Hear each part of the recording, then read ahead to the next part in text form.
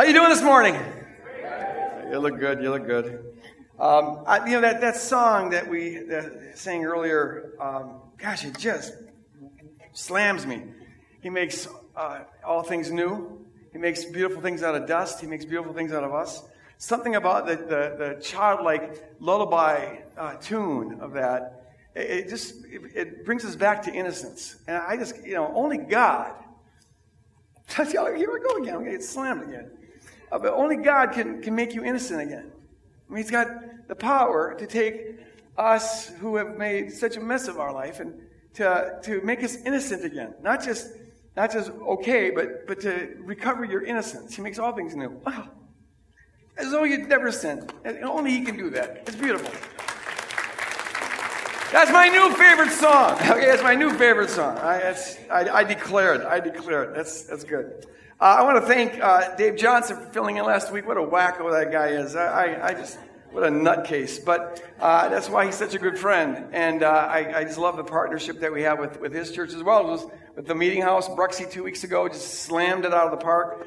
We are just blessed to have these teachers here, and we want to be doing more of this. Cross-pollinating churches. But Dave was just fantastic last week. What a message of hope, wasn't it? And he's a great brother. So we want to be swapping more churches and pastors and things of that sort. Also, I want to say hi to Jim and Tara. They get the Podrissioner Traveling Award. They're up here from Las Vegas. Where are you guys? Jim and Tara, you're on here? Yeah, they're back there. Welcome them. Woo!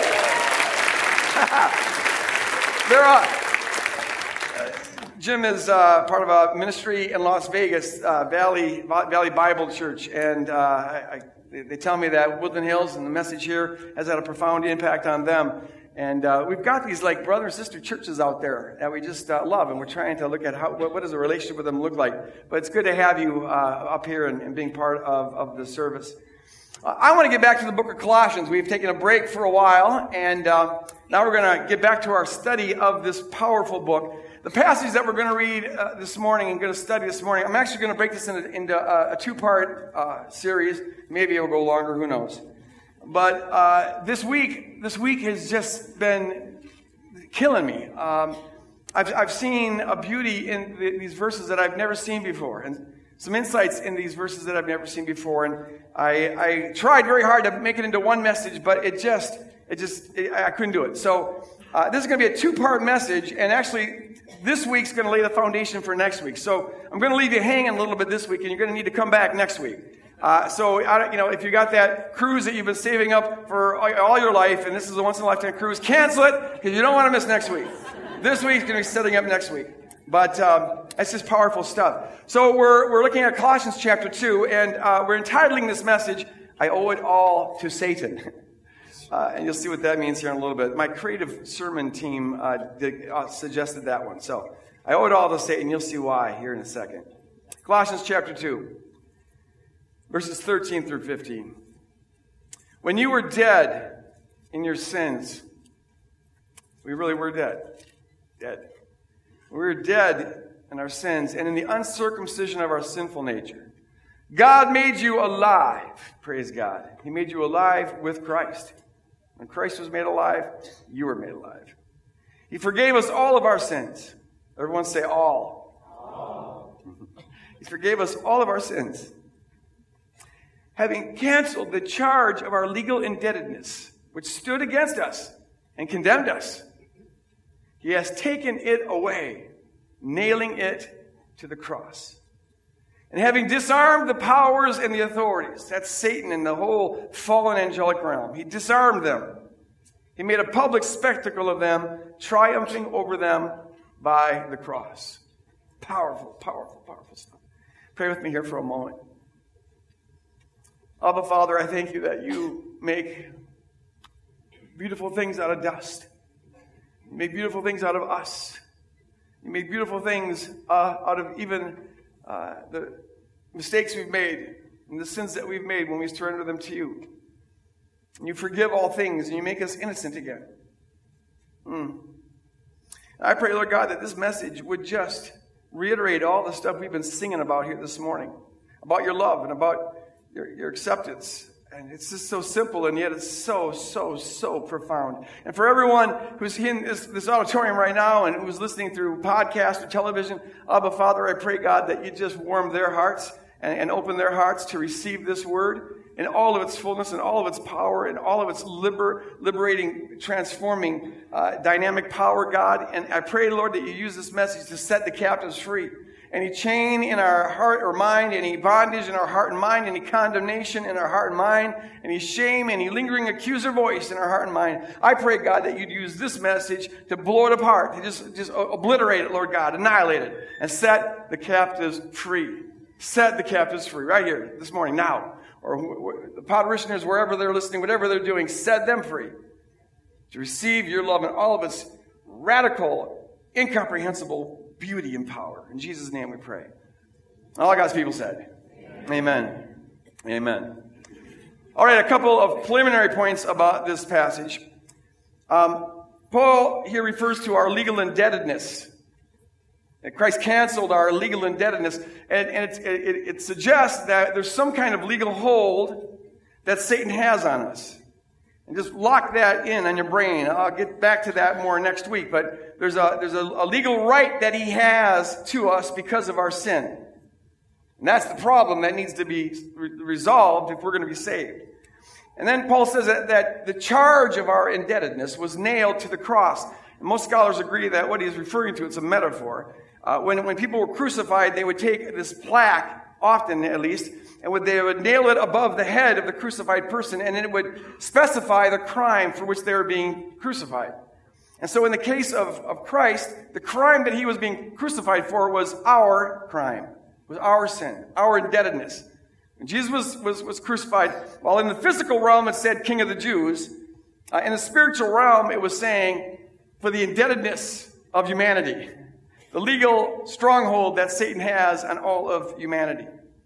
And then the passage here says that in doing that, by the cross, God made a public spectacle out of the authorities, out of Satan and the fallen powers. And that just is a way of saying he humiliated them. He embarrassed them. In fact, some scholars argue that what he's referring to here is this ancient practice. It's a barbaric practice, but when one city would conquer another city, they would sometimes take the rulers and the warriors of that city and parade them around the town of the victorious city, and sometimes they would strip them naked so the townspeople could laugh at them, or they would dress them up in funny clown outfits or whatever as a way of mocking them. And some argue that something like that happened in the spiritual realm. The way that Christ was crucified, and we'll talk more about this next week, but it was so ingenious, and God was able to get the principalities and powers to play into his wisdom so that in a sense, the whole plan backfired on them.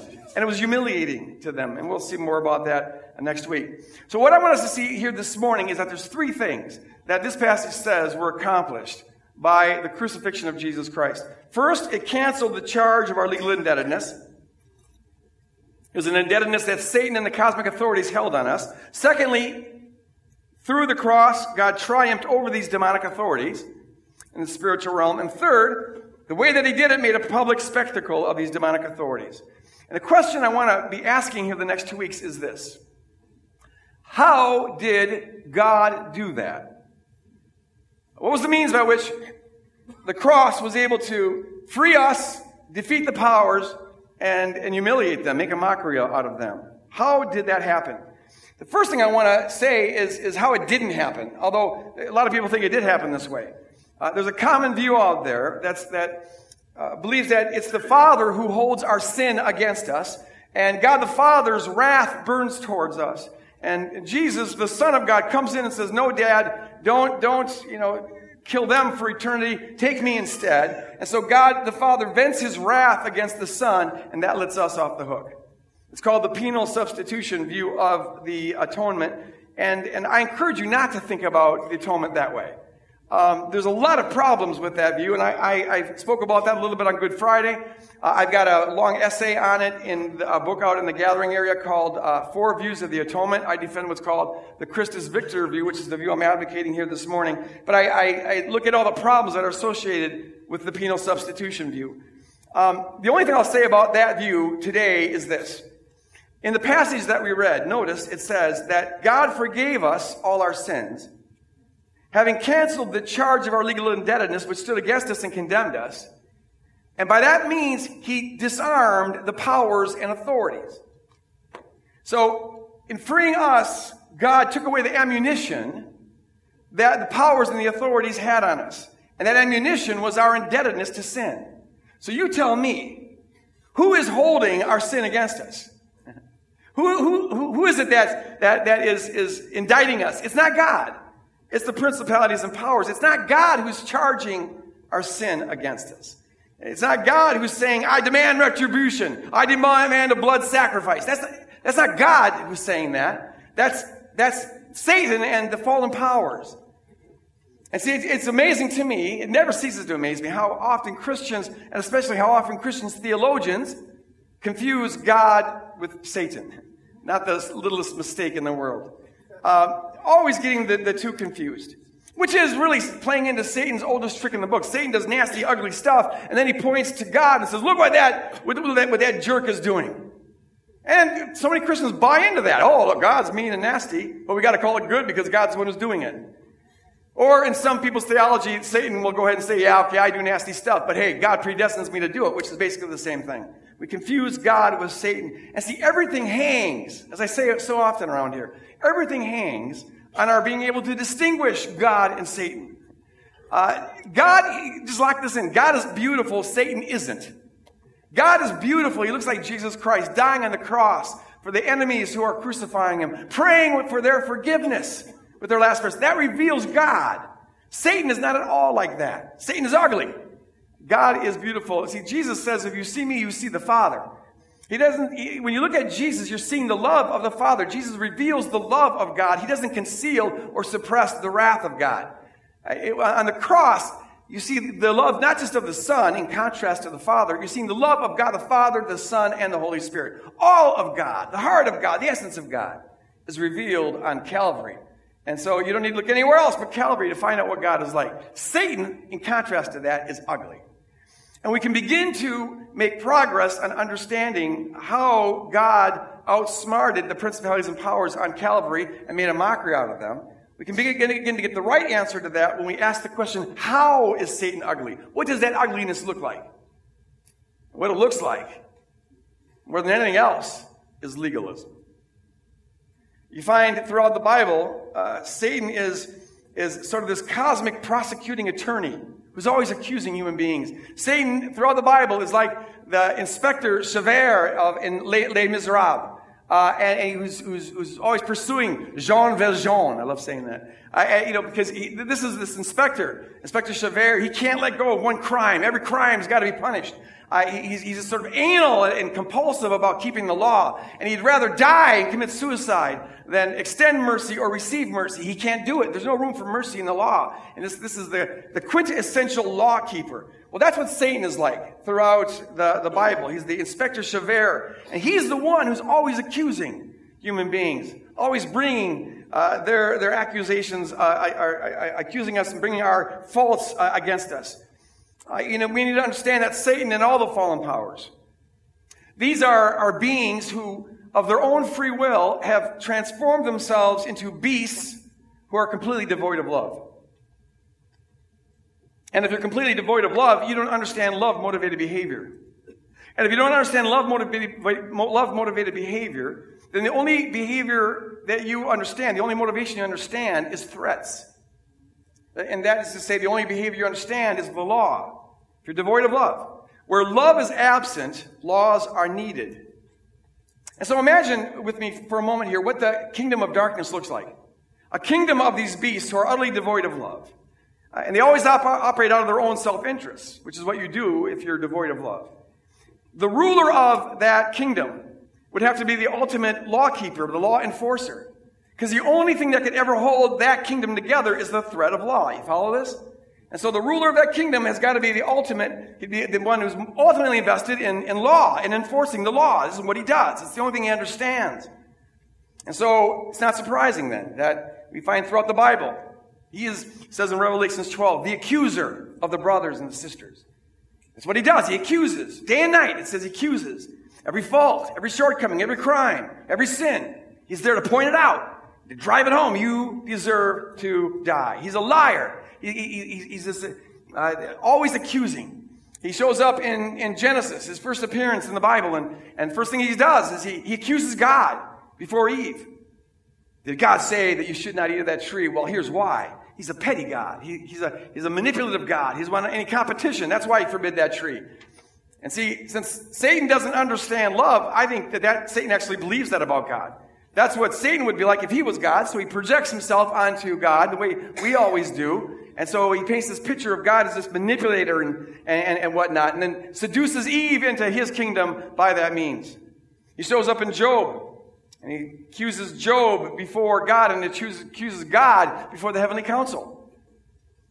God's proud of Job, and Satan says, well, do you think he fears God for nothing? No. See, this beast can't believe that anyone would ever worship God for free.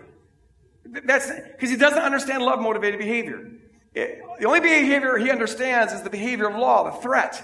And so there's got to be something in it for Job. This God, he doesn't worship you for free. No. He's doing it for the benefits and for fear of the threats. And you are a manipulator, is what Job is saying about God, or what Satan's saying about God. You're a Machiavellian deity, which is what Satan would be if he was in charge, so he projects that onto God. And then, to give one more example of this, we find in Zechariah 3, it really is a beautiful passage. I'll quote it in a little more length here. Zechariah is given this vision where it says, he showed me Joshua the high priest.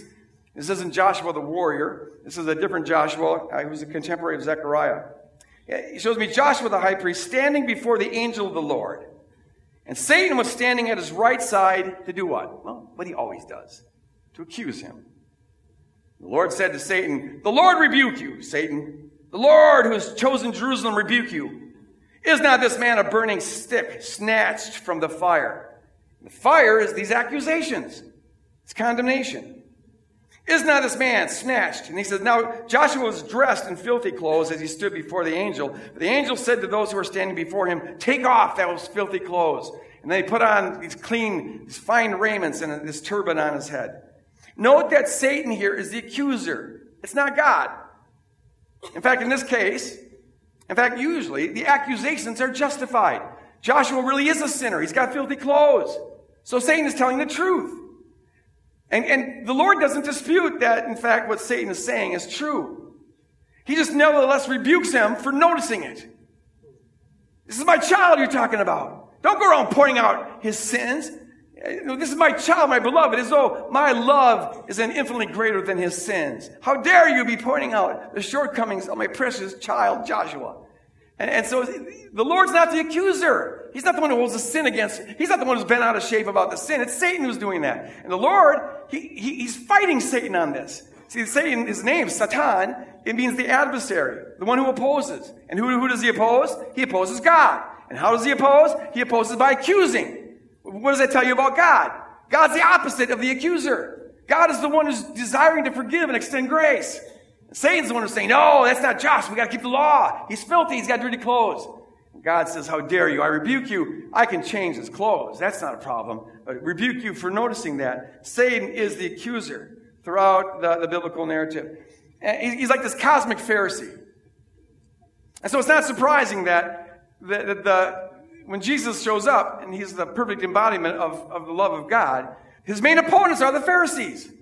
They are Satan's lookalikes here on earth. These religious people, the ones who keep the law better than anybody else. Those are the main opponents of Jesus. The rank sinners, they gravitate to Jesus. They love Jesus. But the Pharisees, the righteous, the holy, who look down on all these folks, they're the ones who are most opposing Jesus. Why? Because they're little Satan lookalikes. They go around doing what Satan does. They accuse people. They judge people. Judgment is the antithesis of God's love. That's why I argue this in Repenting of Religion, that's why the original tree is called the tree of the knowledge of good and evil. It makes Pharisees out of all of us. We go around gossiping about people in our brain, just judging them, accusing them, looking down on them. Little Satans. And then they condemn people with their judgments, and they afflict people with their legalistic accuser portraits of God. They are little Satans here. The closest counterpart to Satan we get here on earth. But the truth is, and now, this is the bad news, but I'll promise you good news is coming. It's not just the Pharisees who are in bondage to this Inspector Javert of the spiritual realm. Truth is, this Inspector Javert, because of our sin, he owns all of us. Jesus said, whoever sins is a slave to sin. This is what he was referring to.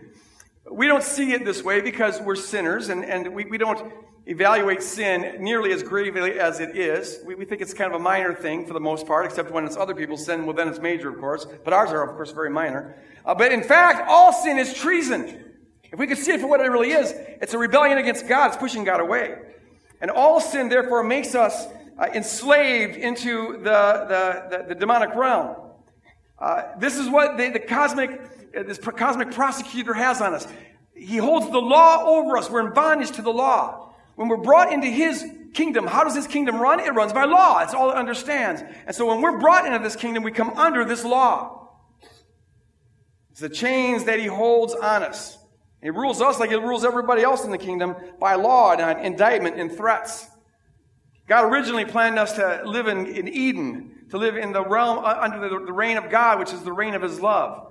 But when we commit treason, we then are transported, as it were, into this land of the law, where Satan rules. And there's a legal right that he has over us because of this rebellion. And we're held captive to that. Part of the problem here is that we tend to see the law as a good thing, especially religious people. The law is a good thing because they get life from being better at keeping it than other people. So we see the law as good. Because, in fact, in this fallen world, it does serve a very useful purpose. It keeps sin in check. It keeps law in order. It keeps wicked people from doing what they'd like to do. So we think the law is a good thing. But in fact, we wouldn't need the law if we weren't such sinners. If we loved perfectly, we would have no law. Law is only needed where there is no love. If we love perfectly, we do the right things for the right reasons, and we wouldn't need a law to tell us to do it or threaten us if we didn't do it. That's why Paul says that love fulfills the law. In fact, you find that throughout the New Testament. Love fulfills the law. Not because it's trying to keep the law, but just because love does the right things for the right reasons. But the fact that we have law and that we need the law shows that we have separated ourselves from the God of love. That the law is in fact a curse, Paul says. All who rely on the law are under a curse. It's a necessary evil in this fallen world, but in fact, it's a curse. It's a curse because we've separated ourselves from God. It's why we're unable to love perfectly. That's why, therefore, we're not able to keep the law. The law is a curse. We can't fulfill it. We can't ever live up to it because we don't love perfectly. The law is a curse because it condemns us, but it cannot justify us. That's why Paul says in Galatians 2 and several other places, by the law, no one will be justified. You can't be justified by keeping the law. Because even if you kept it perfectly, you still wouldn't be rightly related to God. That's what the word justification means. You can only be rightly related to God on the basis of love. But if you had that kind of love, you wouldn't need the law. So the fact that you have the law shows that you can't keep the law and can't get right with God. It's a curse because we're not right with God, and it ensures that we can't get right with God. We are under a curse. We're in this kingdom that we were never meant to be in. The kingdom of law that's ruled by Satan. And so the problem here, I want us to see this, the core problem, is the curse of the law, our indebtedness to the curse of this law. And if God's going to save us, then this is what's got to be solved. If we're going to be saved, the problem is that curse has got to be broken. Our indebtedness to the law has got to be resolved. This hold that Satan has on us has got to be canceled. The problem is the curse of the law. So look at that passage that we looked at, that we started with. Paul is saying here that for us to be saved, the charge against us, the charge of our indebtedness has got to be canceled. And by that means, the authorities, the powers, and Satan have got to be disarmed. That's what's got to happen for us to be freed. Paul says the same thing basically in Galatians 3 when he says, Christ became a curse for us. Christ redeemed us from the curse of the law by becoming a curse for us. What did we need to get redeemed from? It was the curse of the law. And how did Christ do it? By becoming a curse for us. He took on himself our indebtedness, our legal indebtedness, and he therefore bore the consequences of the indebtedness that we deserve. That's what's called the judgment of God. But it's not God's emotional wrath towards Jesus. It's just the consequences, the death consequences of our sin. Jesus bore that for us by the most ingenious means possible. And this is what I'll talk about next week. in this ingenious way, the love and the wisdom of God was able to cancel the charge that stood against us. The love and wisdom of God was able to defeat the principalities and powers and to embarrass them, to make an open, a public spectacle of all of them. So I'll talk about that next week. What I want to do for the remainder of this message is simply pause, suspend that question, and savor and enjoy and reflect on the meaning that it has for us. Our sins, our indebtedness to sin, the indebtedness of the legal hold that Satan has on us has been canceled. So let's look at that passage one more time. He says that God, by means of the cross, this ingenious plan that he had that we'll talk about next week, he canceled the charge of our legal indebtedness, which stood against us and condemned us. This is what Satan had on us. That word cancel, exolifo, it's a beautiful word. Beautiful word. It means to cancel, or to wipe out, to erase, or to abolish. And so Paul is here saying that by means of the cross, God was able to cancel, wipe out, erase, and abolish our indebtedness to the law that stood over us, that Satan used to condemn us. He was able to cancel it, to wipe it out. I had never noticed this before until this week, and it's just blown me away. The passage doesn't just say that he canceled our sin, as though he went through the list one by one, and he canceled each sin. That would be beautiful. But he did more than that. And the passage doesn't just say that he canceled our indebtedness, as though he sort of paid off the whole account all at once. That'd be even more beautiful. But what God did was more beautiful than that. What God did is he went to the root of the problem, and he canceled the charge of our indebtedness. He didn't just cancel the indebtedness, he canceled the charge of our indebtedness. And that charge refers to the very claim that our indebtedness can condemn us. The charge that he canceled was the power of this indebtedness to hold us in bondage to Satan. The charge that he canceled was the claim that indebtedness has anything to do with us anymore. That it has any right over us, any power over us, any authority over us. That it can hold us captive. It's a little bit like this. Suppose you got yourself into great debt. You spent unwisely, you lost your job, whatever. And so they're going to foreclose on your house, and they're going to repossess your car. They're going to farm out your kids to slave labor like they did in the olden days, or whatever. You're in bad shape. And suppose I am a very rich person, and you're going to have to imagine that one for a while here, but suppose I'm a very rich person, and I want to help you out. Now, I could come over, and I could pay off your credit cards and your bills one by one, right? That'd be like God erasing our sin one by one, and that'd be nice.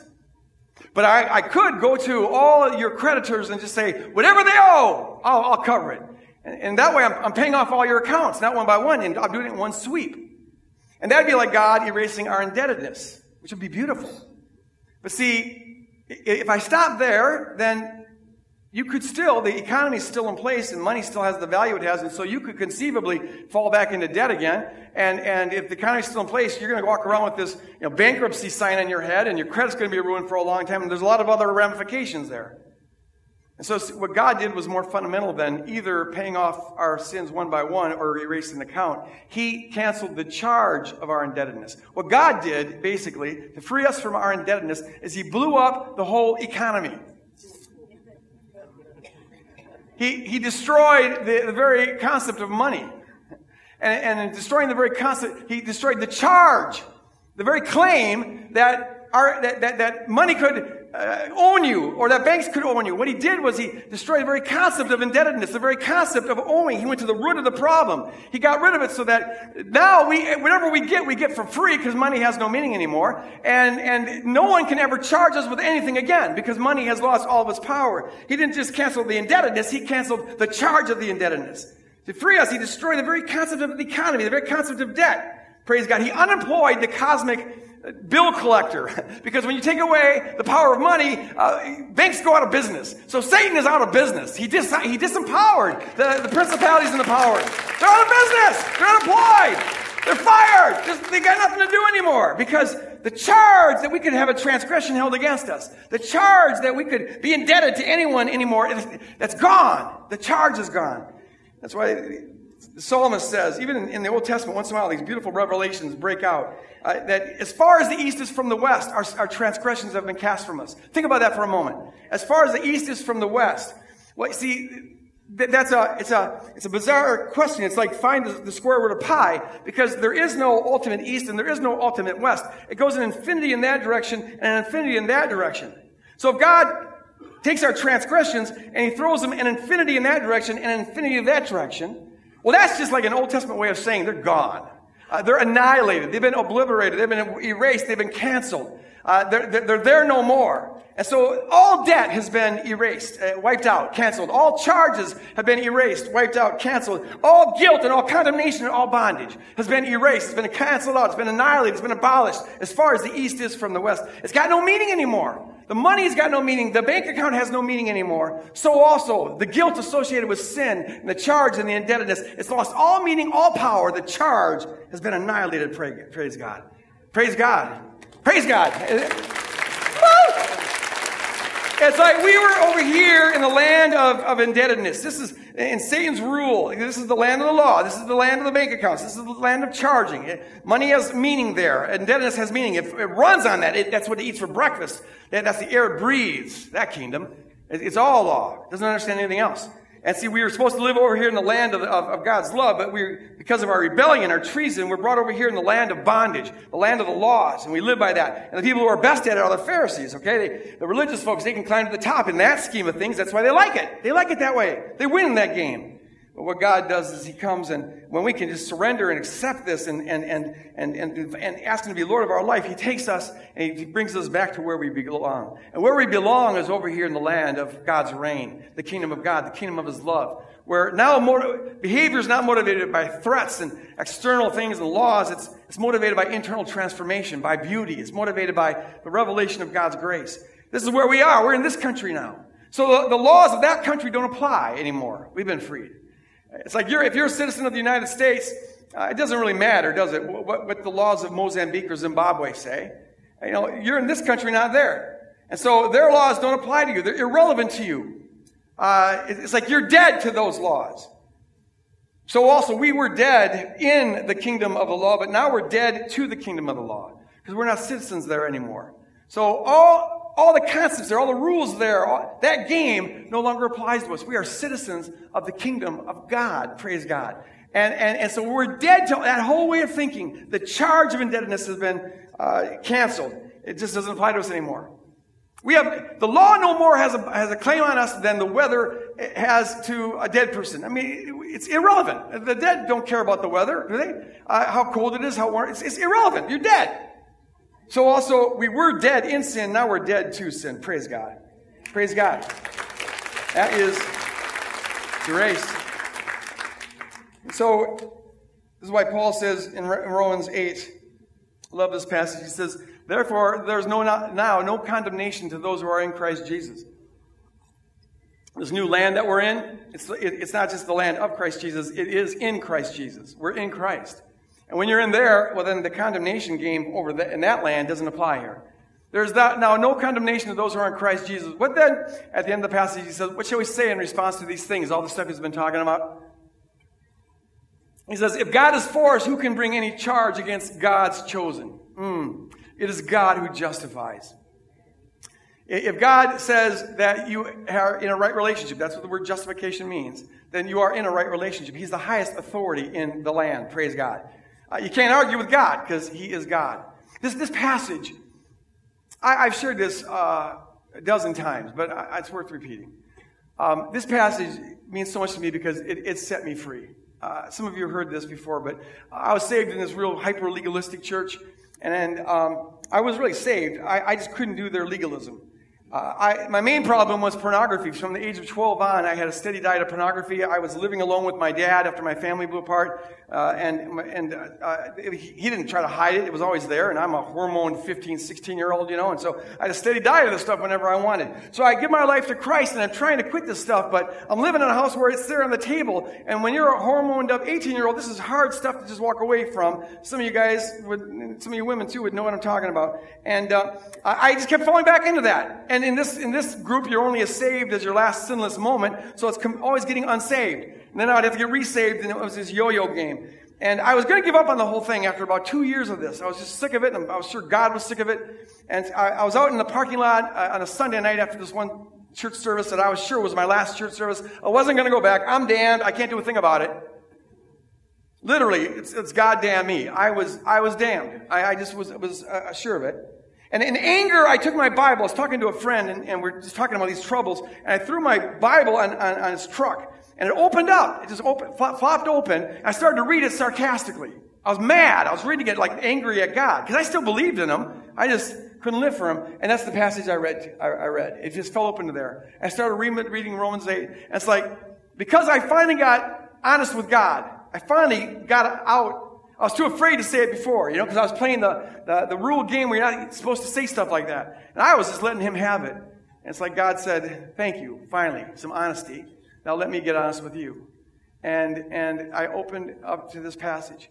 And as I began to read this, my eyes were opened. And for the first time, I saw a God that I actually loved. For the first time, I always had this picture of God. I always was in trouble with authorities. I was a hyperactive behavior problem kid, and authorities were always mad at me. And so, of course, I always had this picture of God as Inspector Javert. He's always pointing out my sins. I'm always disappointing him. I'm always letting him down. I'm just a screw-up. It's who I am. It's who I've always been when it comes to authorities. And now, for the first time, there's this piercing revelation that cut through all of that and said, Greg, you got it all wrong. You got it all wrong. That's a right picture of the devil. That's not a right picture of me. I'm not the accuser here. No. If you give me your heart and you're in Christ Jesus, you got to know that I love you. You got dirty clothes on for sure, but I can clean that up. You let me in. I'm going to clean that up. But you just let me love you like this. And I began to see that he loves me despite all of the crap and the junk in my life. And I found a new motivation I'd never known before. Never known. I finally got a picture of God that was lovely, and I got a picture of myself as loved for free. Never had that before.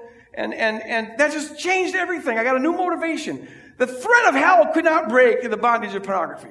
The threat of the law could not do it. The threat of damnation couldn't do it. But when the love of God, when it gets inside, it starts to compel you in ways and motivate you in ways and transform you in ways that you can't believe. And that broke that stronghold in my life. And I'm not saying I've been sinless ever since, but it got me out of that realm over there and beginning to, I wanted to serve him. It wasn't just that I had to serve him. I wanted to. No, there's no condemnation to them which are in Christ Jesus, praise God. And who can bring any charge to God's elect? It's God who justifies. Yes. Oh, it's just, you guys, it's so mind-bogglingly beautiful when you just get a glimpse of this God. It's so outrageous. The pharisaical neurons in your head say, oh, it's too good to be true. And and the enemy gets in there and tries to screw it up. And that can't be true. Not for you. You know better than that. You know that secret sin. But we just got to believe that you can't argue with God. God, he's the creator. So if God says that you're free, you're free. Praise God. If God says you're justified, you're justified. If God says that he's removed your sins, then your sins are removed. If God says you're righteous, then you got to know that you're righteous. If God says you're his child, then you got to know you're his child. Praise God. If God says the enemy is defeated, then you got to know the enemy is defeated. You can't argue with God. No, he's God. And so when he says it, it's done. He speaks and it comes into existence. He's not pretending that I'm righteous. No, when he says, Greg, you're righteous, I really am. There's a new me. There's new DNA. Now, my brain's still screwed up, okay, so I don't always get it. I don't live it out perfectly. No, he's got to burn all that away. But the truth is, he speaks truth and he creates existence. So what it means is that by God's word, the word of the Creator, against whom no one can argue, all that stood against us is now gone. Praise God. All the law, the charge against us is gone. The indebtedness is gone. The bondage is gone. The guilt and the shame is gone. The charges have been dropped. The charges have been annihilated, praise God. The charge of your abortion has been annihilated, all right? The charge of your 3 divorces have been annihilated, praise God, accept that. The charge of the affair that blew apart the family has been annihilated, accept that. The charge of your pettiness, the charge of the violence that's in your heart, the charge of your racism, the charge of your homosexuality, the charge of your promiscuity, the charge of your self-righteousness and religiosity. As far as the east is from the west, it's been done, it's been gone, it's annihilated, it's abolished forever. Praise God. Whom the Son sets free is free indeed. Hallelujah. Yes, I'm losing control up here. Hallelujah. It's too beautiful. It's just too beautiful. It's too beautiful. That's why we have such trouble believing it. It's like, come on, what's the fine print? That's the accuser thinking. I bet someone's hearing this right now, and in your brain there's these neurons going, oh yeah, it's a bunch of bull. It's just, that's wishful thinking. Pie in the sky when you die by and by. Or if you got a Pharisaical neuron in there that's saying, man, you preach this, and people are going to start sinning their brains out because now they think that they're free to sin. And that's because the only motivation you know is manipulation and threats. So if you take away the threats, you're afraid that people are just going to start fornicating like rabbits or something. And some will. You know what? Some will. If that's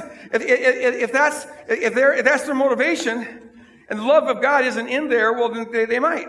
But that doesn't change the reality here. That if you get the love of God on the inside, and really can accept that there's no condemnation, there's no shame, that you're loved for free, and that God is not the accuser. No, He rebukes the accuser. He rebukes the accuser. He's not the accuser.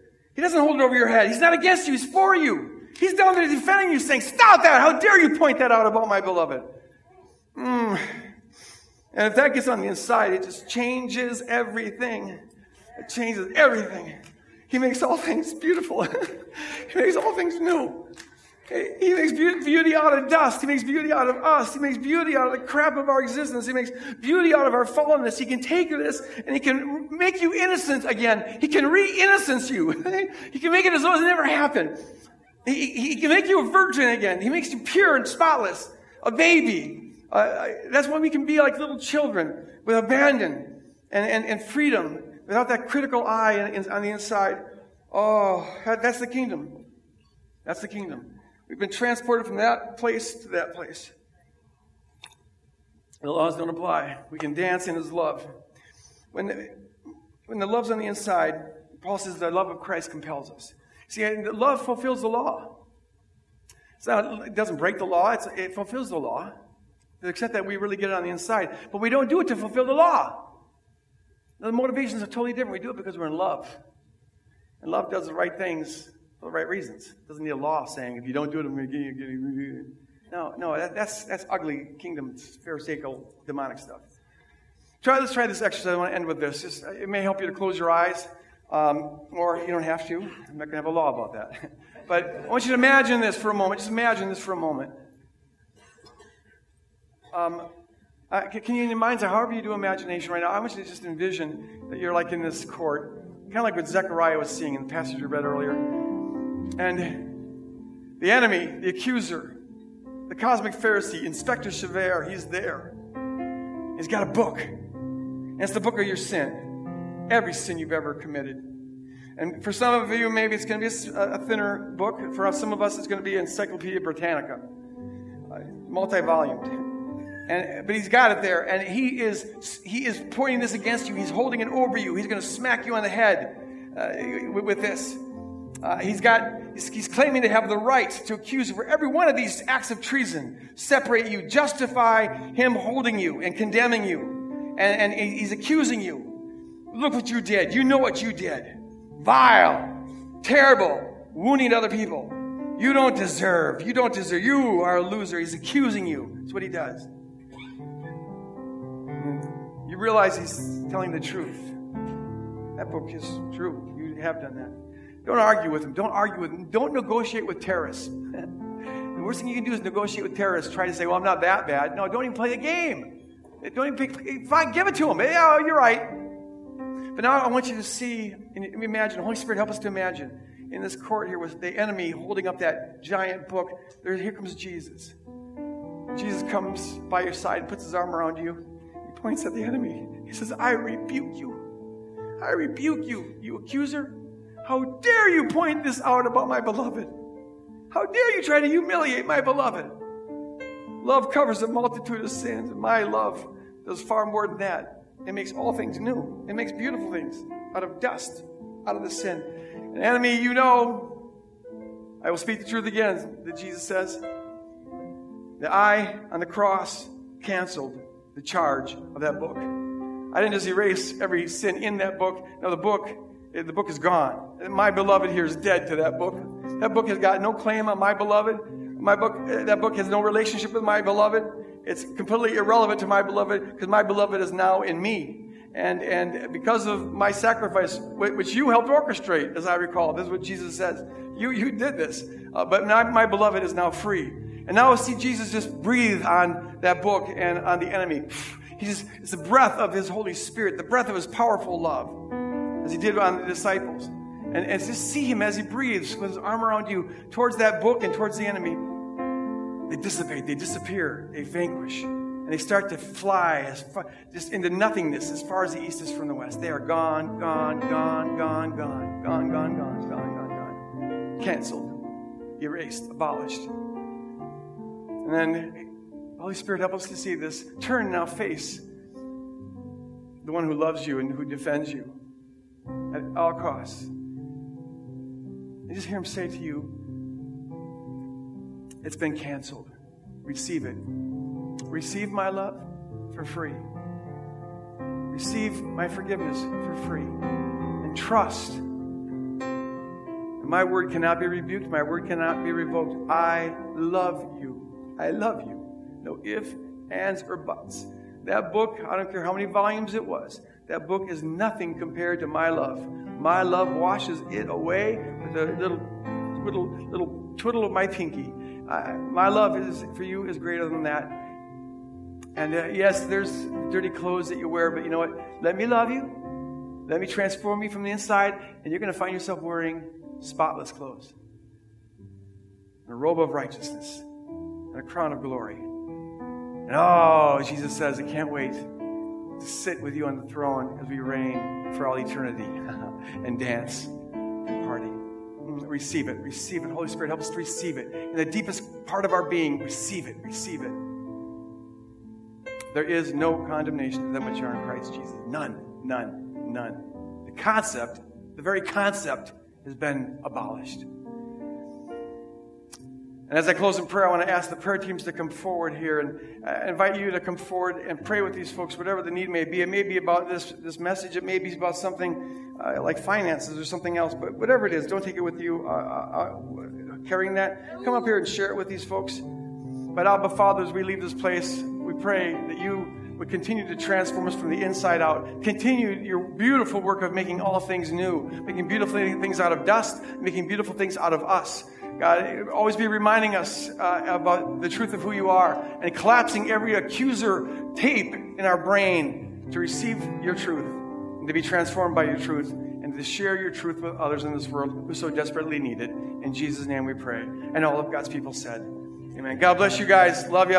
Let God love you. Go out and love on the world.